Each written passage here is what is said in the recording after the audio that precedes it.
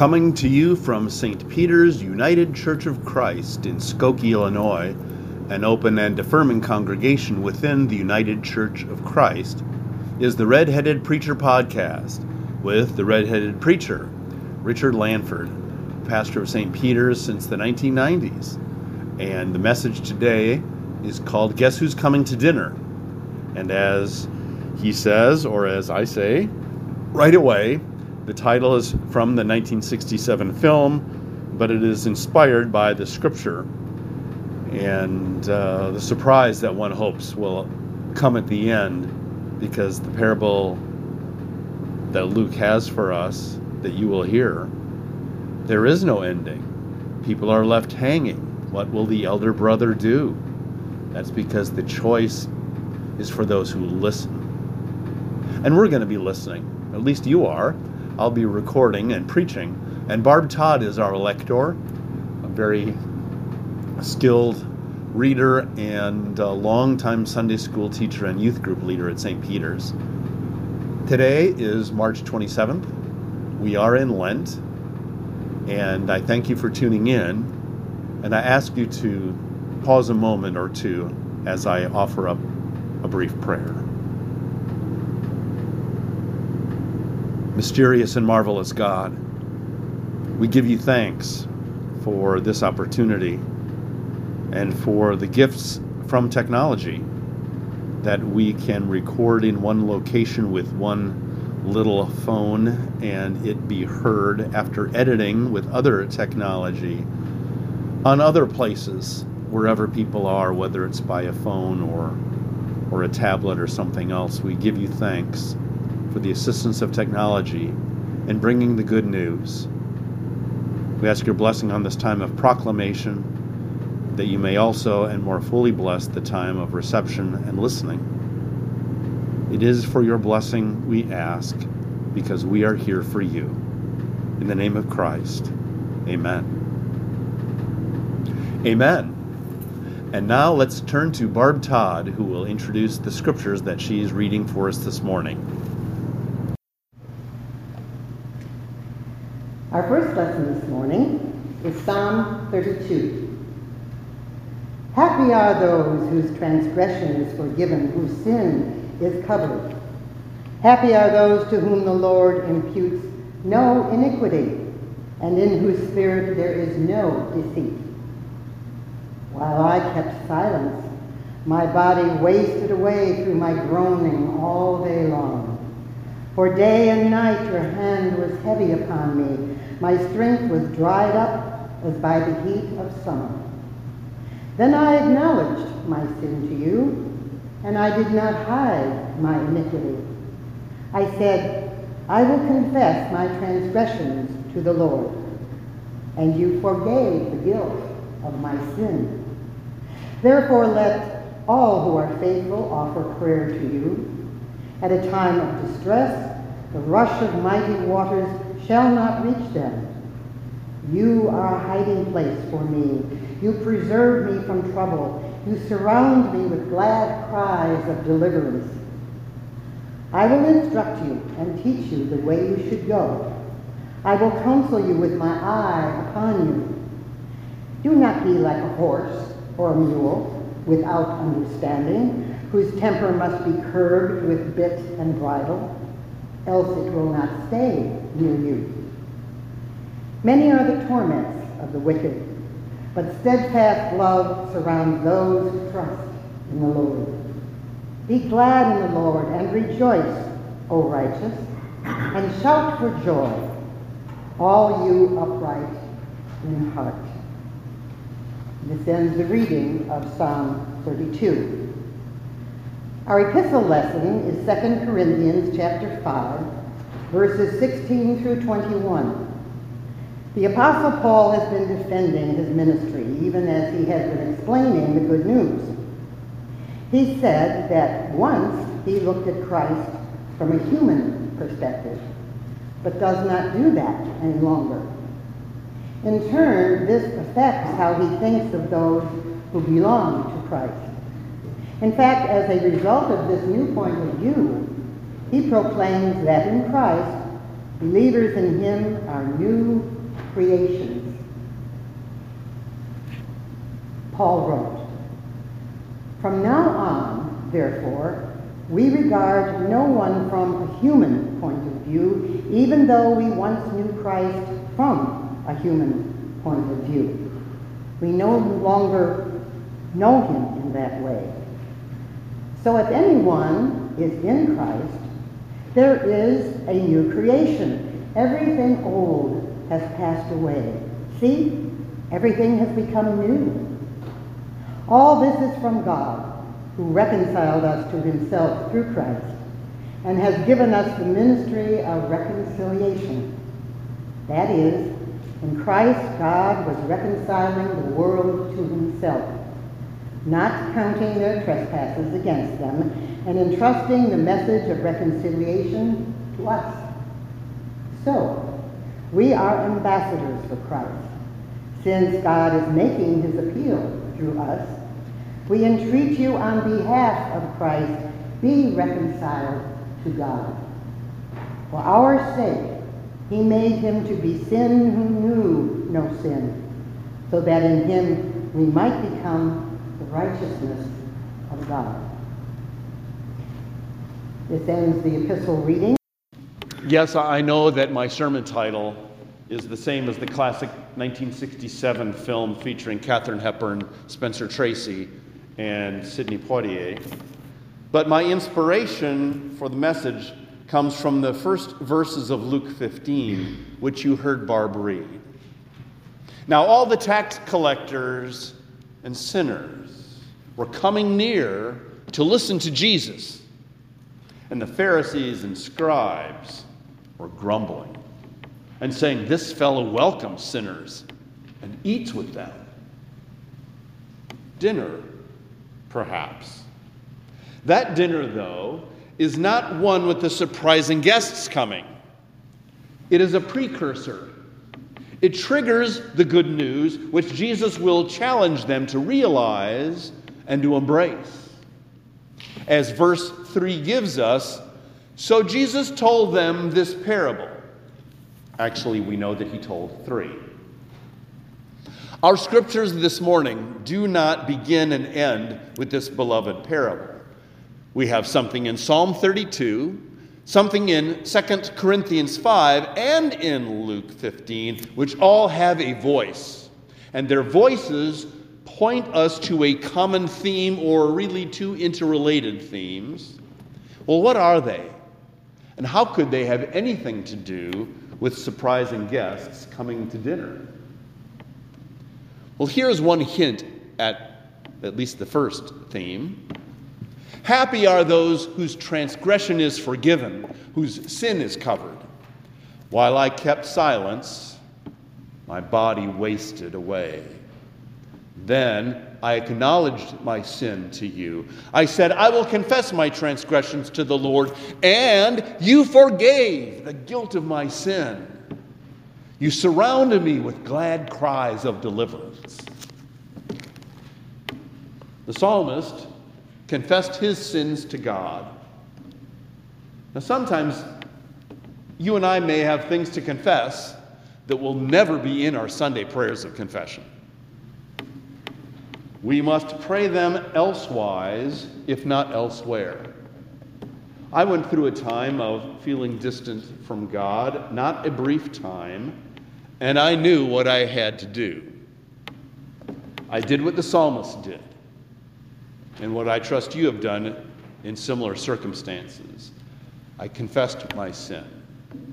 And like the psalmist, I felt restored after my intentional private prayer.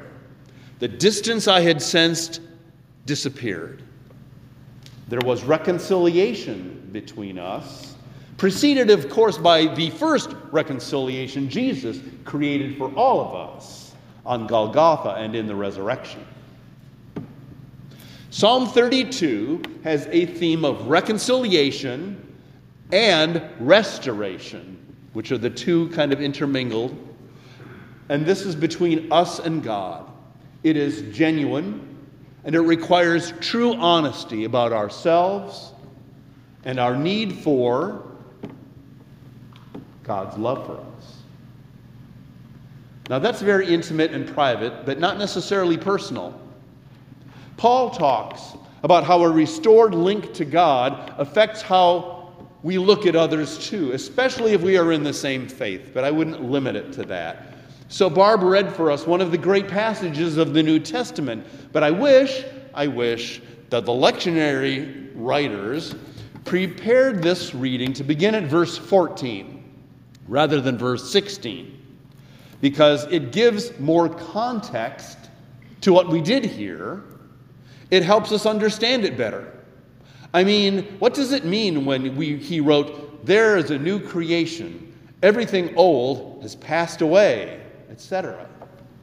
What difference does it make for us? We hear these words. Okay, before jumping to verse 14, let us remember I believe there are these related themes of reconciliation with God and restoration. They're in all three of our passages. So verse 14 proclaims this when we would have heard, and I will tell you, for the love of Christ urges us on, because we are convinced that one has died for all. And he died for all, so that those who live might live no longer for themselves, but for him who died and was raised for them. Then you and I hear, from now on, therefore, we regard no one from a human point of view, even though we once knew Christ from a human point of view. We know him no longer in that way. So if anyone is in Christ, there is a new creation.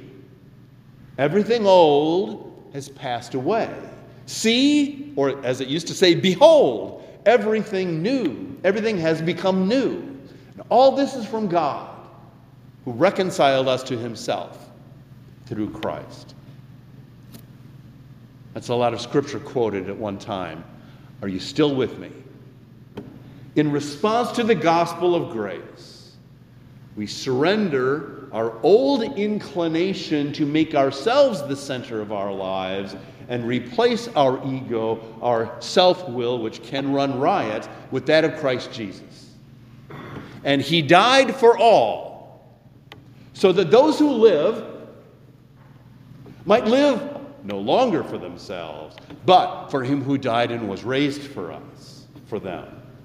Out with the old, the self-absorbed person we're born, and in with the new, who live not for themselves, but for Jesus, who died and rose again for us. The new creation, then, is the living for him who died that we might live for him, which is now in us. The new creation is in those who have been reconciled to God, God's justice, God's holiness, and God's seeking, loving heart. This response to unmerited favor, this response of yours and mine to God's grace in Jesus, changes the one, capital O, the one for whom we live. It's not us anymore. That's the old creation. That's passed away. It's not us anymore, and he, inside, then shapes how we look at and how we relate to others. No longer from a human perspective, as we used to look at people before Jesus got a hold of how we look at others. Or as the Greek really reads, according to the flesh. No longer looking at people according to the flesh, but from the perspective of those who have been changed by God. From the point of view of those who have been reconciled with God, restored to God's family. That's the old that has passed away and the new that has come, which changes how we look at people, and including ourselves. T. Denise Anderson, who has been writing for Sojourners magazine, said, Paul wrote to the church at Corinth that we no longer regard anyone from a human point of view. We now see everyone as God sees them. If anyone is in Christ, they are new and embraced by God as family. They stand on higher ground simply because they are loved by God and they follow Christ. This reconciliation, she says, is indeed radical because we are the ones who had fallen away. We are the prodigals. And yet we're lifted above the messes we've made so that we can behold the one who loves us eye to eye.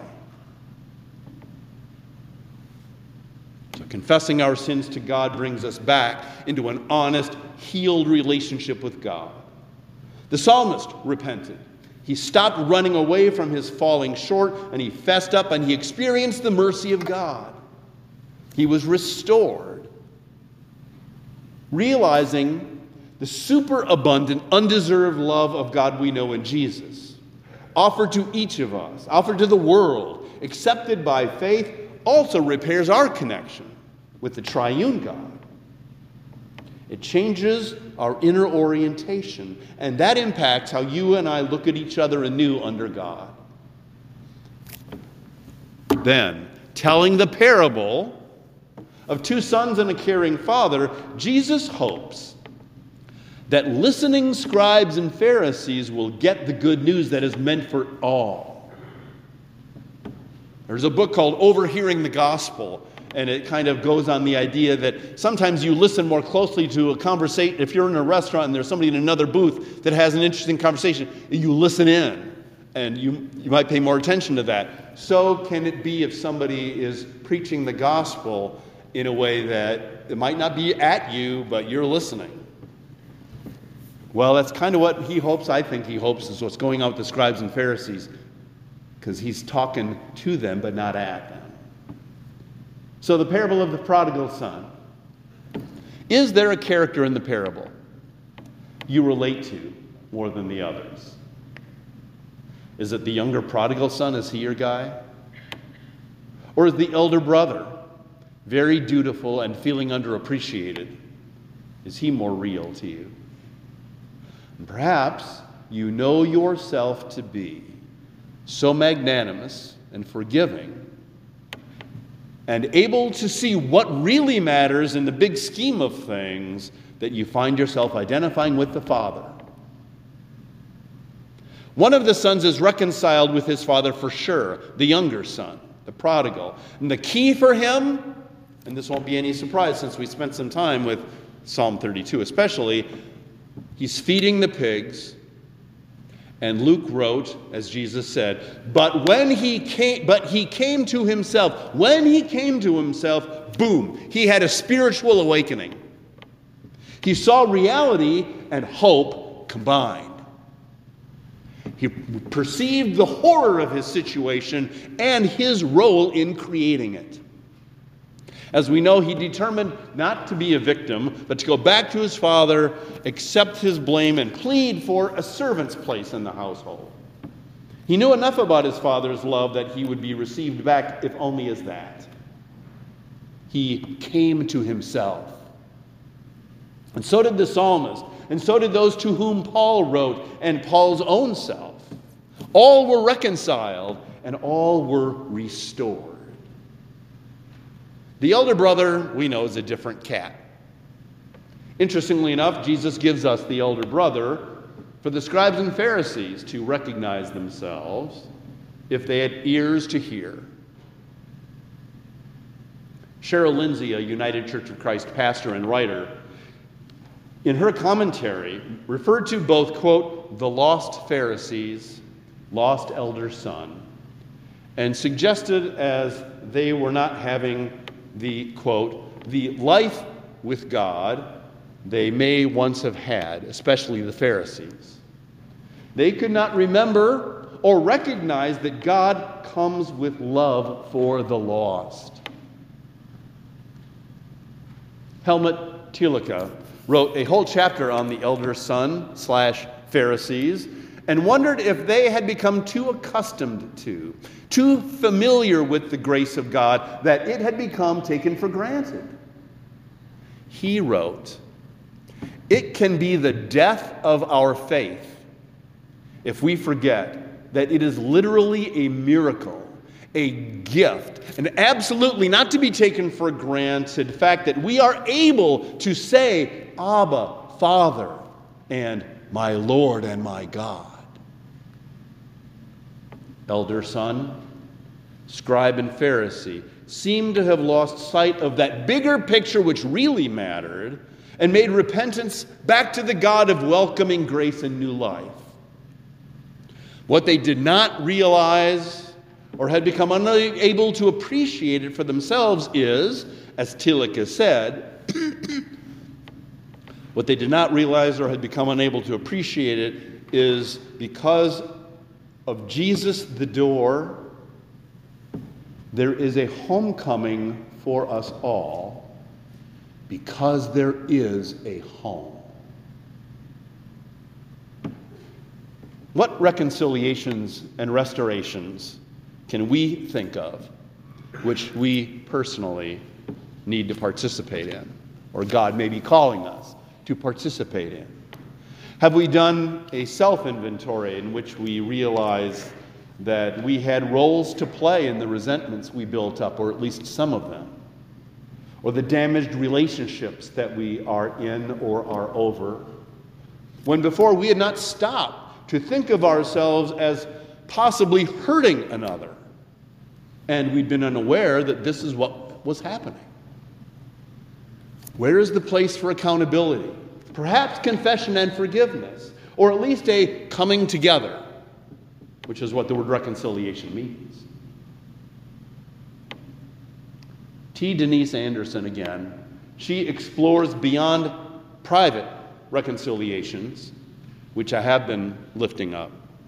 She explores beyond it when she said in her commentary on this passage, not a long one, she said, when we think of reconciliation, we often think of people coming together despite past conflict and kissing and making up.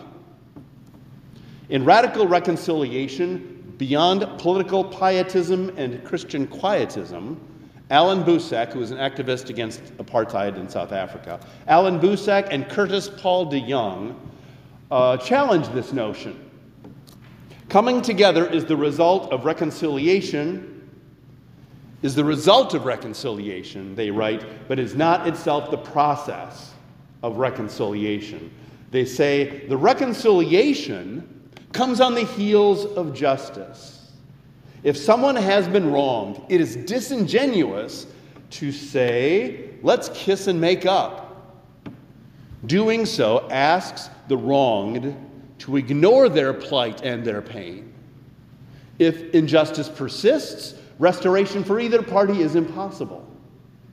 Reconciliation happens when people turn away from their harmful courses. And she also wrote, for this month in Lent, a curious thing happened among many congregations in my very white denomination after George Floyd was killed. Churches that had been at best timid to enter the work of racial justice dove into it head first.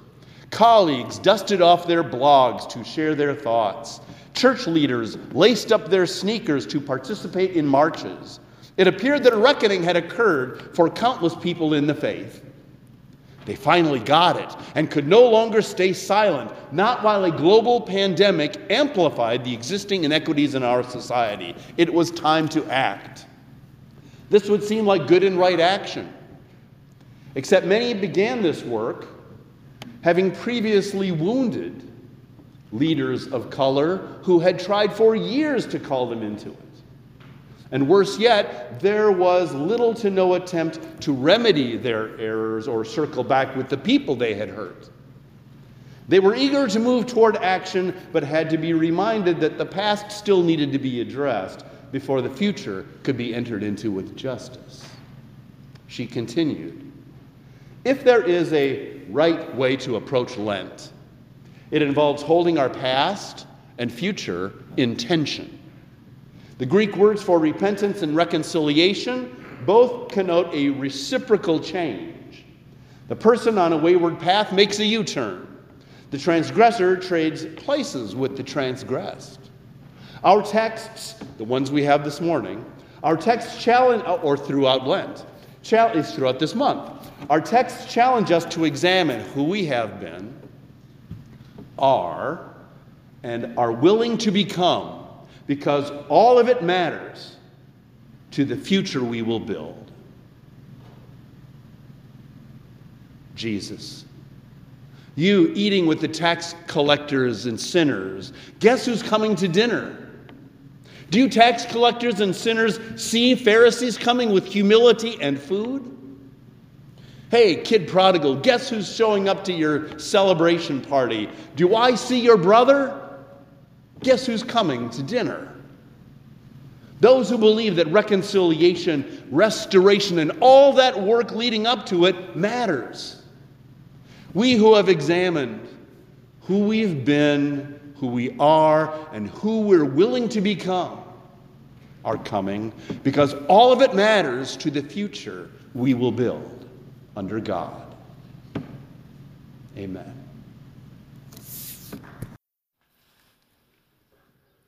I hope you enjoyed this week's edition of the Red-Headed Preacher podcast. I found writing this particular sermon a bit energizing. It was a bit of a different approach, but not that different. A little more of the style of preaching that follows the pattern of it's a long taxi on the runway and then the takeoff at the end, which is one way of preaching and writing a sermon, I should say. So thank you again for listening. I hope you found the message enlightening, challenging, helpful, and I ask the Lord that God may bless your week. Amen. Like what you've heard? Hit subscribe to follow and get updates on our newest additions to the Red-Headed Preacher. We'd love it if you'd give us a 5-star rating and review wherever you listen to podcasts. You can find us online under most social media platforms by typing St. Peter UCC Skokie in your browser. Donations are much needed and very welcomed. You can donate to us by going to paypal.me/St. Peter UCC Skokie. This information and more can also be found in the show notes wherever you listen to our podcast. Thank you so much